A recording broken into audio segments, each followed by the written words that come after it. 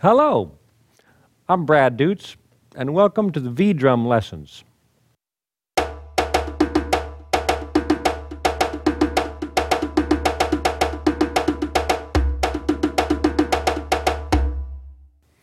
This is the djembe sound on the HandSonic 10.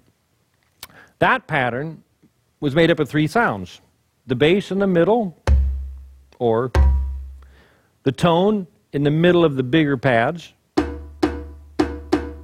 and the slap on the edge of the bigger pads.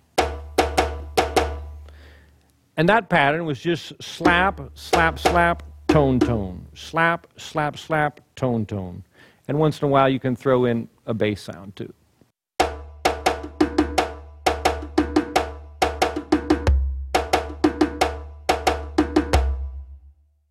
Three basic common techniques on djembe: bass, tone, and slap.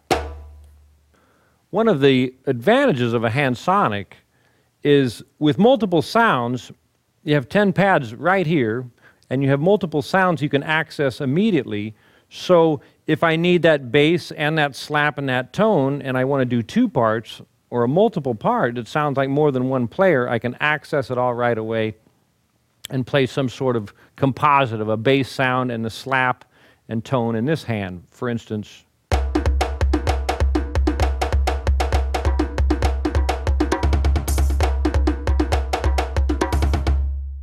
Then up here, there's like a higher bass sound and a different slap, so you can sound like you have two or three djembes going at the same time.